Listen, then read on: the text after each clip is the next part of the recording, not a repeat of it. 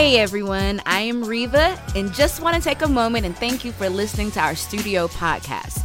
Although we are here in Greenville, South Carolina, we are grateful for your support to see the message of Jesus go out all over the world. In case you are not aware, we have a YouTube channel which you can find the link in our podcast bio. We hope you enjoy this week's talk and it encourages you and it helps you to be the human God designed you to be. So with that, let's get right to it. Well, I'm excited. We're going to jump into part 3 of the life of Daniel. And I recognize many of you have been here for the first 2 parts. Some of you, you're jumping on. This is part 1 to you. And I recognize that. So I'm going to do a very quick recap, but I'm going to ask if you have missed the other first 2 parts, please do yourself and do me a favor. It'll help to contextualize a lot of what we're building and going after. It's on the podcast, completely free. Go listen to it. It's Life of Daniel Part 1 and Life of Daniel Part 2. Today is Part 3, and we're going to continue and pick up kind of where we left off. Rick Rubin says this: pay attention to the culture without being driven by culture. Pay attention to culture without being driven by the culture.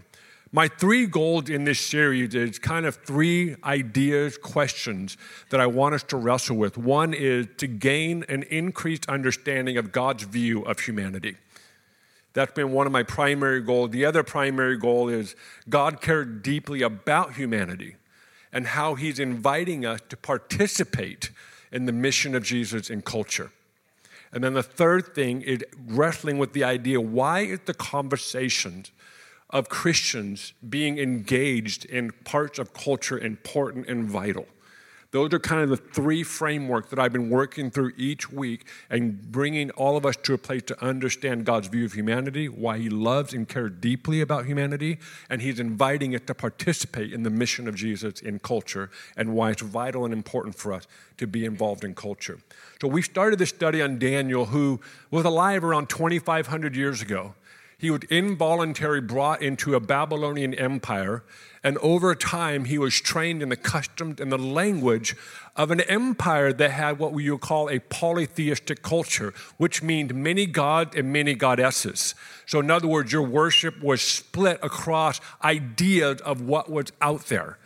And Daniel, who was a Hebrew, a Jewish man, was brought into this culture involuntarily and was, if you will, forced to embrace a culture, a religion that's vastly different than worshiping one God.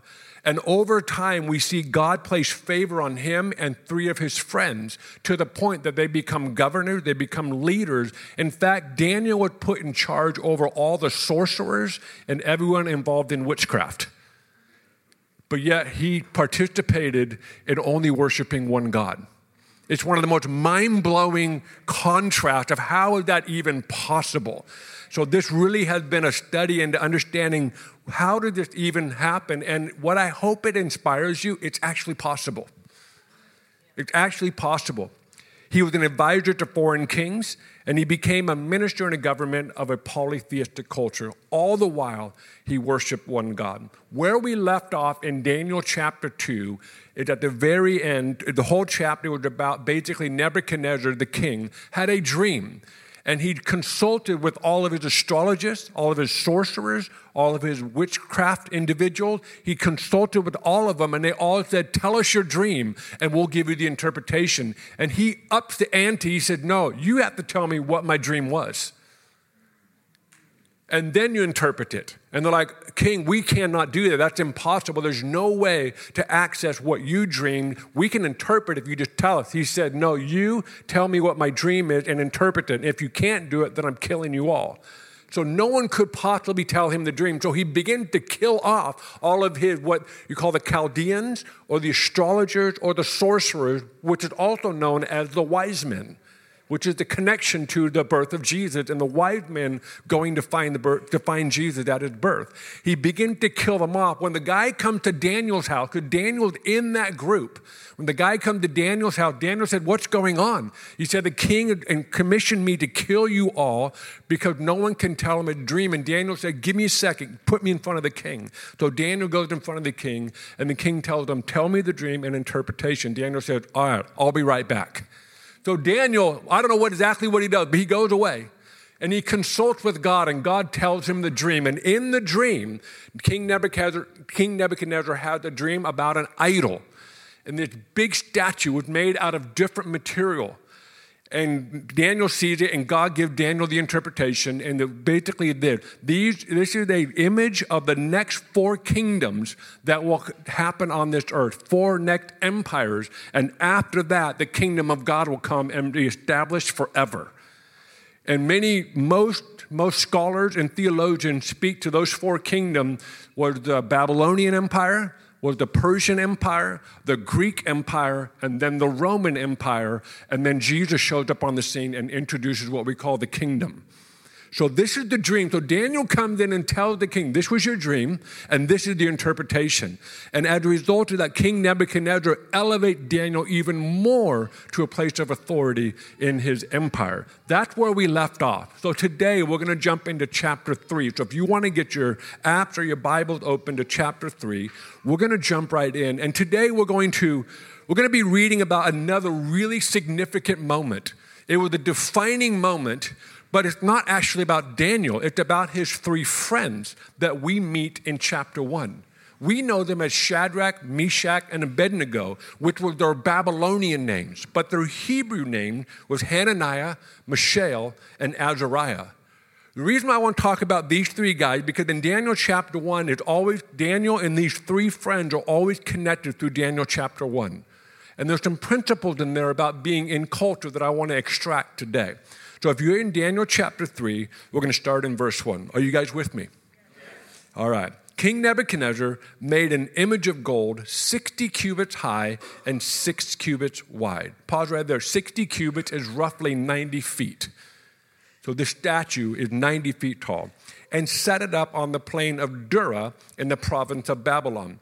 He then summoned the satraps, the prefects, the governors, advisors, treasurers, judges, magistrates, and all the other provincial officials to come to the dedication of the image he had set up. Jump down to verse 4. Then the herald loudly proclaimed, nations and people of every language, this is what you are commanded to do. As soon as you hear the sound of the horn, the flute, the zither, the lyre, the harp, the pipe, and all kinds of music, you must fall down and worship the image of gold that King Nebuchadnezzar has set up.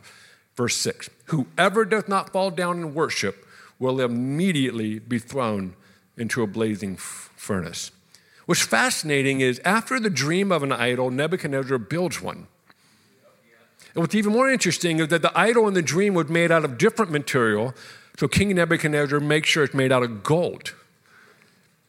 It's amazing what you do. I want you to just work with me a little bit. Jump into the mind of someone that does that. Jump into the intentions of a man that is clearly a narcissist. Jump into the mind of a man that clearly built his entire empire on the idea that he gets worshiped. If you understand ancient culture, it was common for pharaohs, for kings, for rulers to become deity. A living deity. So the idea of being worshiped is not foreign to ancient kings. So he had the dream about a kingdom crumbling. He thought, I'm gonna opposite that, and I'm gonna build a statue the entire world has to worship. Now the challenge for us in modern culture, we don't have idols in our culture. You can go to other parts of the world, it's incredibly common and is still active today in many other cultures, especially in the eastern realm of the world.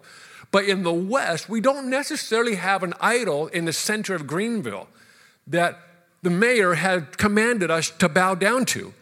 So how do we take this concept that's very familiar in an Eastern context and what's the parallel over here in a Western context?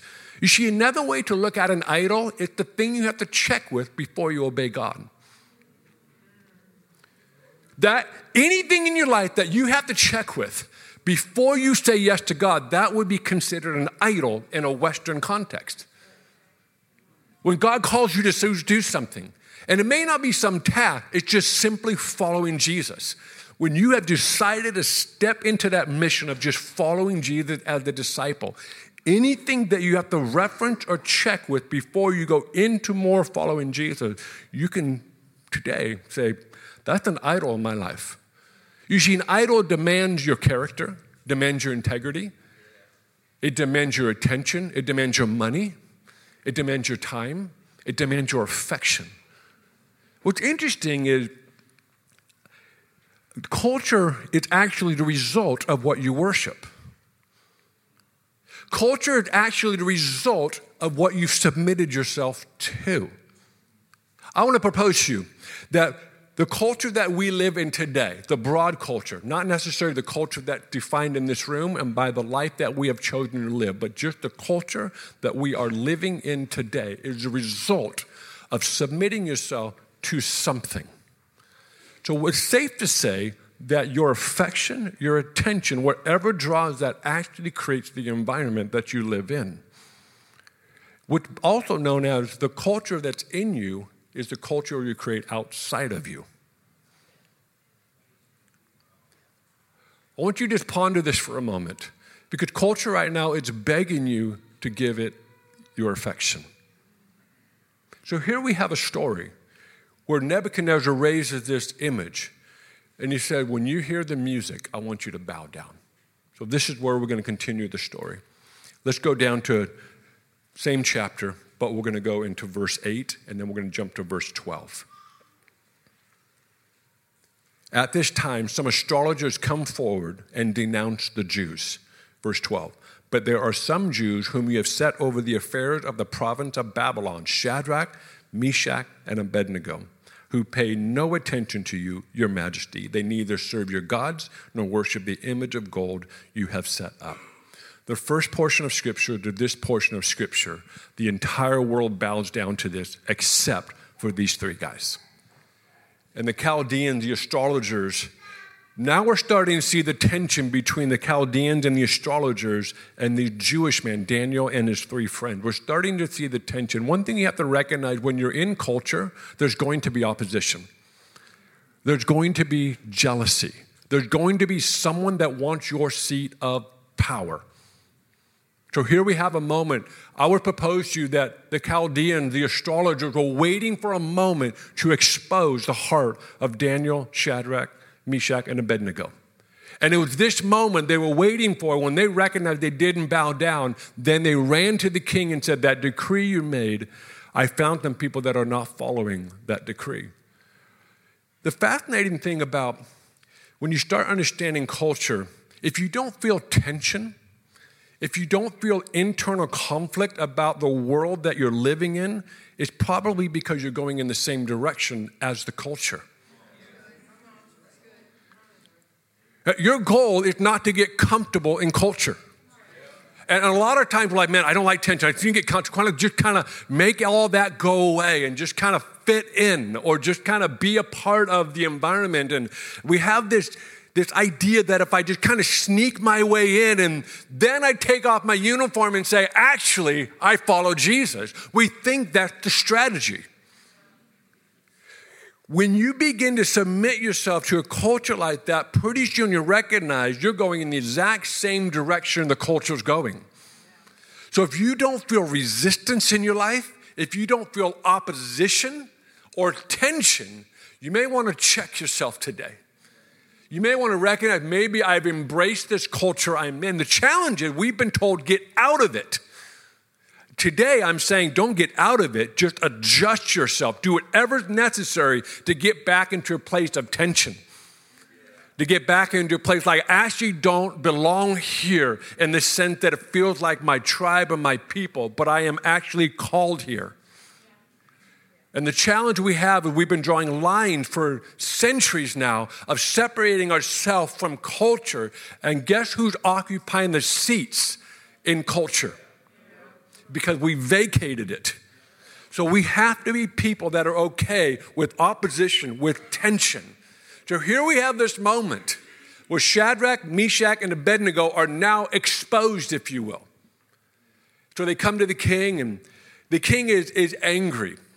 But I want you guys to just dwell with me. How are you able to not actually bow down to a culture? How are you actually able to be in a position where you can be in the middle of an entire nation is submitting themselves to this idea? I believe the key can be found in Daniel chapter 1, verse 8. And it said that Daniel purposed in his heart. And the context of that passage actually includes Shadrach, Meshach, and Abednego. You see, the word purpose, let me tell you what the word purpose means. The root word means to lay, to set down, to arrange, to fix, to stand, to put, install, mount, establish, and confirm. That's what purpose means. And the challenge is, purpose is very much like I am making a vow, a non-negotiable vow. The challenge is when you start to make your vows negotiable, you are now going in the flow of culture. And what we find in Daniel and these three men is that they determined to never negotiate their vows. What are the vow for? A vow is a standard. And oftentimes when we're having life experience that goes against that vow, what culture teaches us, adjust the vow. Just make it a little bit more flexible because your experience proves that you should no longer follow the vow to the way you've purposed it in your heart. The challenge is this, is that pretty soon your vows begin to go away and all of a sudden you're going in the same flow of culture. You see, my commitment to my wife, the vows I made to her on our wedding day, the rest of my life, I am responsible if anything threatens to decrease this vow. This is negotiable, not the vow. And culture teaches you, just renegotiate your covenants. Just renegotiate your vow to whatever fits your life and fits your desires and your emotions in that moment. So when you are living on this planet, you're going to have to purpose in your heart to never negotiate your commitment to Jesus. It's very easy to say that when you come up front and give your life to Jesus. It's when you get into the throes of culture, that's where it's tested. That's where the actual pressure comes. And so here we have these three men that said, we are not negotiating our vow. So let's go down to verse 16 of the same chapter. Verse 16. Shadrach, Meshach, and Abednego replied to him, King Nebuchadnezzar, we do not need to defend ourselves before you in this matter. If we are thrown into the blazing furnace, the God we serve is able to deliver us from it. He will deliver us from your majesty's hand. But even if he does not, we want you to know, your majesty, that we will not serve your gods or worship the image of gold you have set up. This is a powerful thing here. I mean, this shows you how committed they were to not breaking their vows. But what makes it even more fascinating to me is that their experience did not determine their theology. What there says, God can deliver us, but even if he doesn't, we are still committed to him. Oftentimes in life, I've seen so many people say, I'm committed to God. Then they have a life experience that doesn't match their theology of what you think God was going to do in that moment. So you adjust your theology to match your experience. God's my provider, and then nothing happens. Well, maybe he's not my provider. So we begin to adjust and we begin to add colors and shades to God that doesn't have that. You see, your experience is not the definer of your theology. Your life experience is not designed to shape your perspective of God. So Shadrach, Meshach, and Abednego said, you know what? God can totally deliver us. But if he doesn't, we are still committed to this thing. So when you are in the throes of culture, when you are just being a human on this earth, be careful that your theology is not shaped by your experiences. Be careful that your perspective of God is not reduced down to your human experience. I believe God can heal, and then he doesn't. You know, maybe God doesn't want to heal. Maybe it's not his will. And all of a sudden, you've now introduced yourself to a whole train of thought that actually violates the very principle of who God is.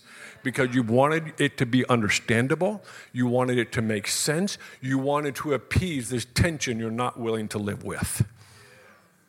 You have to be okay with this mystery of who God is. You have to be okay. God can totally deliver me. He can heal me. He can provide for me. He can do all that. But if it doesn't happen, it doesn't change my commitment to him.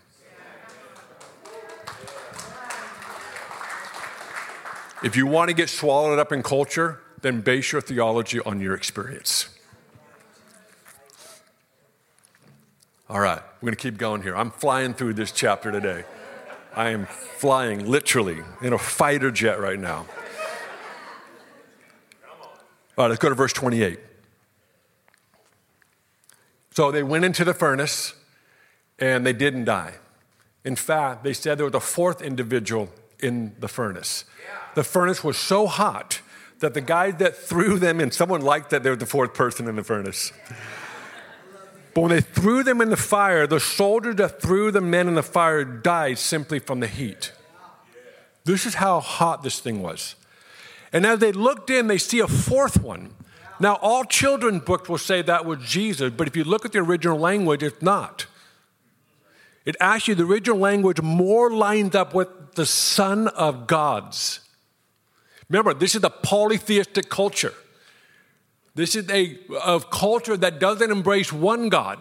It embraces all the lowercase g gods and goddesses.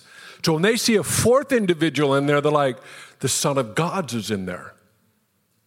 Now, we translated it and we put it in our children's books, and some scholars will say, I just want to propose to you, it's still up for discussion of who the fourth person was. Now, I know we're like, man, that's got to be God, got to be Jesus. And I'm cool with that. But I wanted, their perspective was, no, this is just the Son of God's, because it fit into the polytheistic frame and worldview. Why is this important? Why am I even highlighting this? Because the world doesn't know how to interpret something if it's not in their view. And we're getting all bothered, like, how come they're calling me a psychic? Because that's the only language they have. They don't have the language that comes from Scripture. They have a language that comes from their worldview. So you are involved in culture, quit autocorrecting everybody around you. We're like, oh, edit that, edit that, edit that. You're not saying that right. You don't. No. Just let them tell you their perspective and perception, and you'll be amazed at how much, if you just let that take place, the opportunity to engage in conversation. And we've got so many believers in culture auto-correcting and auto-editing everything anyone's saying. I thought that was a really good point, but that's just me. Let's keep going.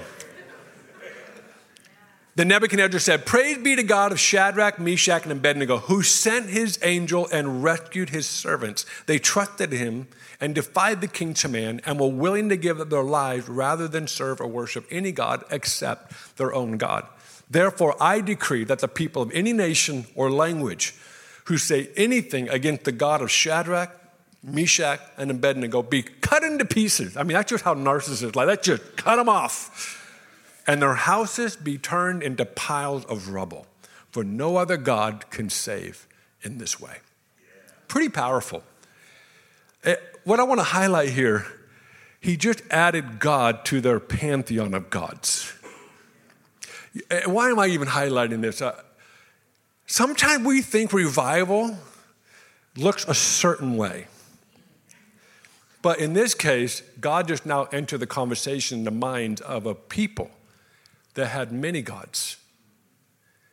And I want to celebrate that for just a second. I want you to just connect with me on this for a moment. Sometimes we have an expectation of what should happen when God shows up. Sometimes they simply add your God to their gods. And that should be celebrated. That should at least be acknowledged and honored, because before they had no view of this particular God. But now they do. Now we begin to see, and you begin to see this throughout Scripture. And this is why when you jump forward to the New Testament, Paul is talking to a generation of people that have many gods. This is why he begins to emphasize one God, one Spirit. He's bringing people into a kingdom biblical worldview. And I see so many followers of Jesus get so frustrated when people, all they do is only add God to their world of gods instead of celebrating it and praying that begins a journey of a process so people can begin to realize there's only one God. So I want to highlight that today. When you're involved in culture, celebrate victories like that. It may not match your worldview, but it adjusted theirs. Also remember, when you get thrown in the fire, anything that throws you in the fire will get consumed. You won't get consumed. Okay, we need to wrap this thing up. We'll read verse. I know. I have more room in the next gathering, so you can stay for that, I guess. Actually, don't. We don't have room, so. Let's go to verse 30. I want to wrap it up with kind of one more thing that I believe is important as we talk about being engaged in culture. Verse 30, then the king promoted Shadrach, Meshach, and Abednego in the province of Babylon. So here we have another moment. We see it in Daniel chapter 1. We see it in Daniel chapter 2. We see it again in Daniel chapter 3. We see the king elevate these Hebrews to a place of incredible stature in a dark polytheistic culture. But I want to propose to you, it didn't actually change the entire nation. Just because you get promoted doesn't mean everything changes. It just means you got promoted. I don't know why that resonates with me. It resonates with me because sometimes we get promoted and we're like, why isn't anything happening? Guess what? God is just promoting you, and he's bringing you more and more into a place where kingdoms can begin to happen wherever you go. And I know all of us would love for there to be just a full-blown repentance. But guess what? It's the long game. Culture is a long game. If it was easy, we wouldn't be having this conversation today. But when you're engaged in culture and carrying out the mission of Jesus, you have to have the long game in mind. The last thing I want to highlight today is get together with your friends and change the world. This is what I love about these three guys. They said, let's change the world together. You see, sometimes we're trying to change culture in the world by ourselves, but we're not actually getting together with friends to change the world. Some of us are so isolated in our world that we actually don't have any friends in that context. And that's what makes these guys powerful. That's what makes this whole story unique, is they're actually stronger together. Find people that fit your future, not your past. Who you surround yourself with will determine where you go in life. And a lot of us are holding on to people that fit our past, but they're not taking us into the future. This is a very lighthearted message, as you can tell. You should walk out of here inspired and just feel good in a warm, fuzzy heart. But surround yourself with people that are willing to go into the fire with you. Run with people that are willing to move forward into culture and not retreat from culture. Don't go isolated. Don't play by yourself. Get together with your friends and change the world. Some of my most deepest, meaningful relationships are with men and women that we change the world together, and there is a bond that is unbreakable. When you see each other, you pick up where you left off. There's something about doing life with friends and changing the world together. Pick something and go after it together. You'll make a ton of mistakes along the way. But guess what? Can you imagine what it was like for Shadrach, Meshach, and Abednego walking out of that fire going, dang, we have a story to tell. That was awesome. They walked differently after that day. If they had their head down, they walked with their head up. They're just like, nothing can touch us now. I mean, just think about what that did to their relationship. They said, all right, God promoted us. Let's keep going. Let's keep doing this thing. And I want to challenge you, find friends and change the world together. Don't go alone. Don't go isolated. It's a beautiful moment for us to celebrate. So in closing, the first thing I wanted you to see was God's view of humanity. So how do we accomplish that today? We understand that us being in culture is an opportunity for the kingdom to be revealed. And sometimes that's all that happens. God reveals himself and there's no response. That's okay. God wants to reveal himself. You see, God is the God of invitation. We always think in our head, man, if this happens, then this is going to happen. This is why we're not the judge, the lawyer. This is why we're called witnesses. All we simply do is reveal who God is. Second question I wanted us to wrestle with was, how did this show us that God cared deeply about humanity, and how can we be a part of his mission to humanity? It's evident that he cared deeply for humanity by he inviting us to participate in the mission of Jesus in humanity. And we see that with these three men. The last thing I want to address today is, why is the conversation of Christians engaged in the depths of culture is important and vital? You see, it is in culture where courses are set for nations, where courses are set for people, where courses are set for generations to come. So it is vital that you and I, it's less about trying to get to the top of culture, it's more about being leavened in culture. And I know in the future I want to spend more time talking about the differences of approaches. And I think they're all beautiful. But there is an approach that I feel very passionate about. And I feel like we're actually called to bring leaven in culture. And leaven is similar to yeast. When you put yeast in flour, it elevates the dough. It actually brings it to a new status, a new texture, a new material. And what I love about that analogy that Jesus uses to being leaven in the loaf, in the lump, he's actually calling us to be in culture to elevate it, to be what it was designed to be. Sometimes that's from you're leading it, and sometimes you're in the bottom. There's a great phrase, it goes something like this: movements start from the bottom up, culture is created from the top down. So I want to challenge you today, when you look at culture, some of you, your role is just to be loved, actually all of us, but some of you, your positions in culture are going to be different than the person you're sitting next to. But I want to encourage you, it's vital that we are willing to be a people that are willing to engage in culture. And what's funny, it's not even a choice because you're in it right now. You're in culture right now. Everywhere you go, where you spend your money, who you spend your time on, where you drive, where you work, all of that is culture.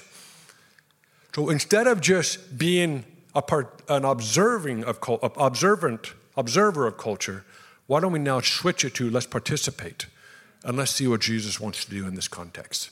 Why don't you stand?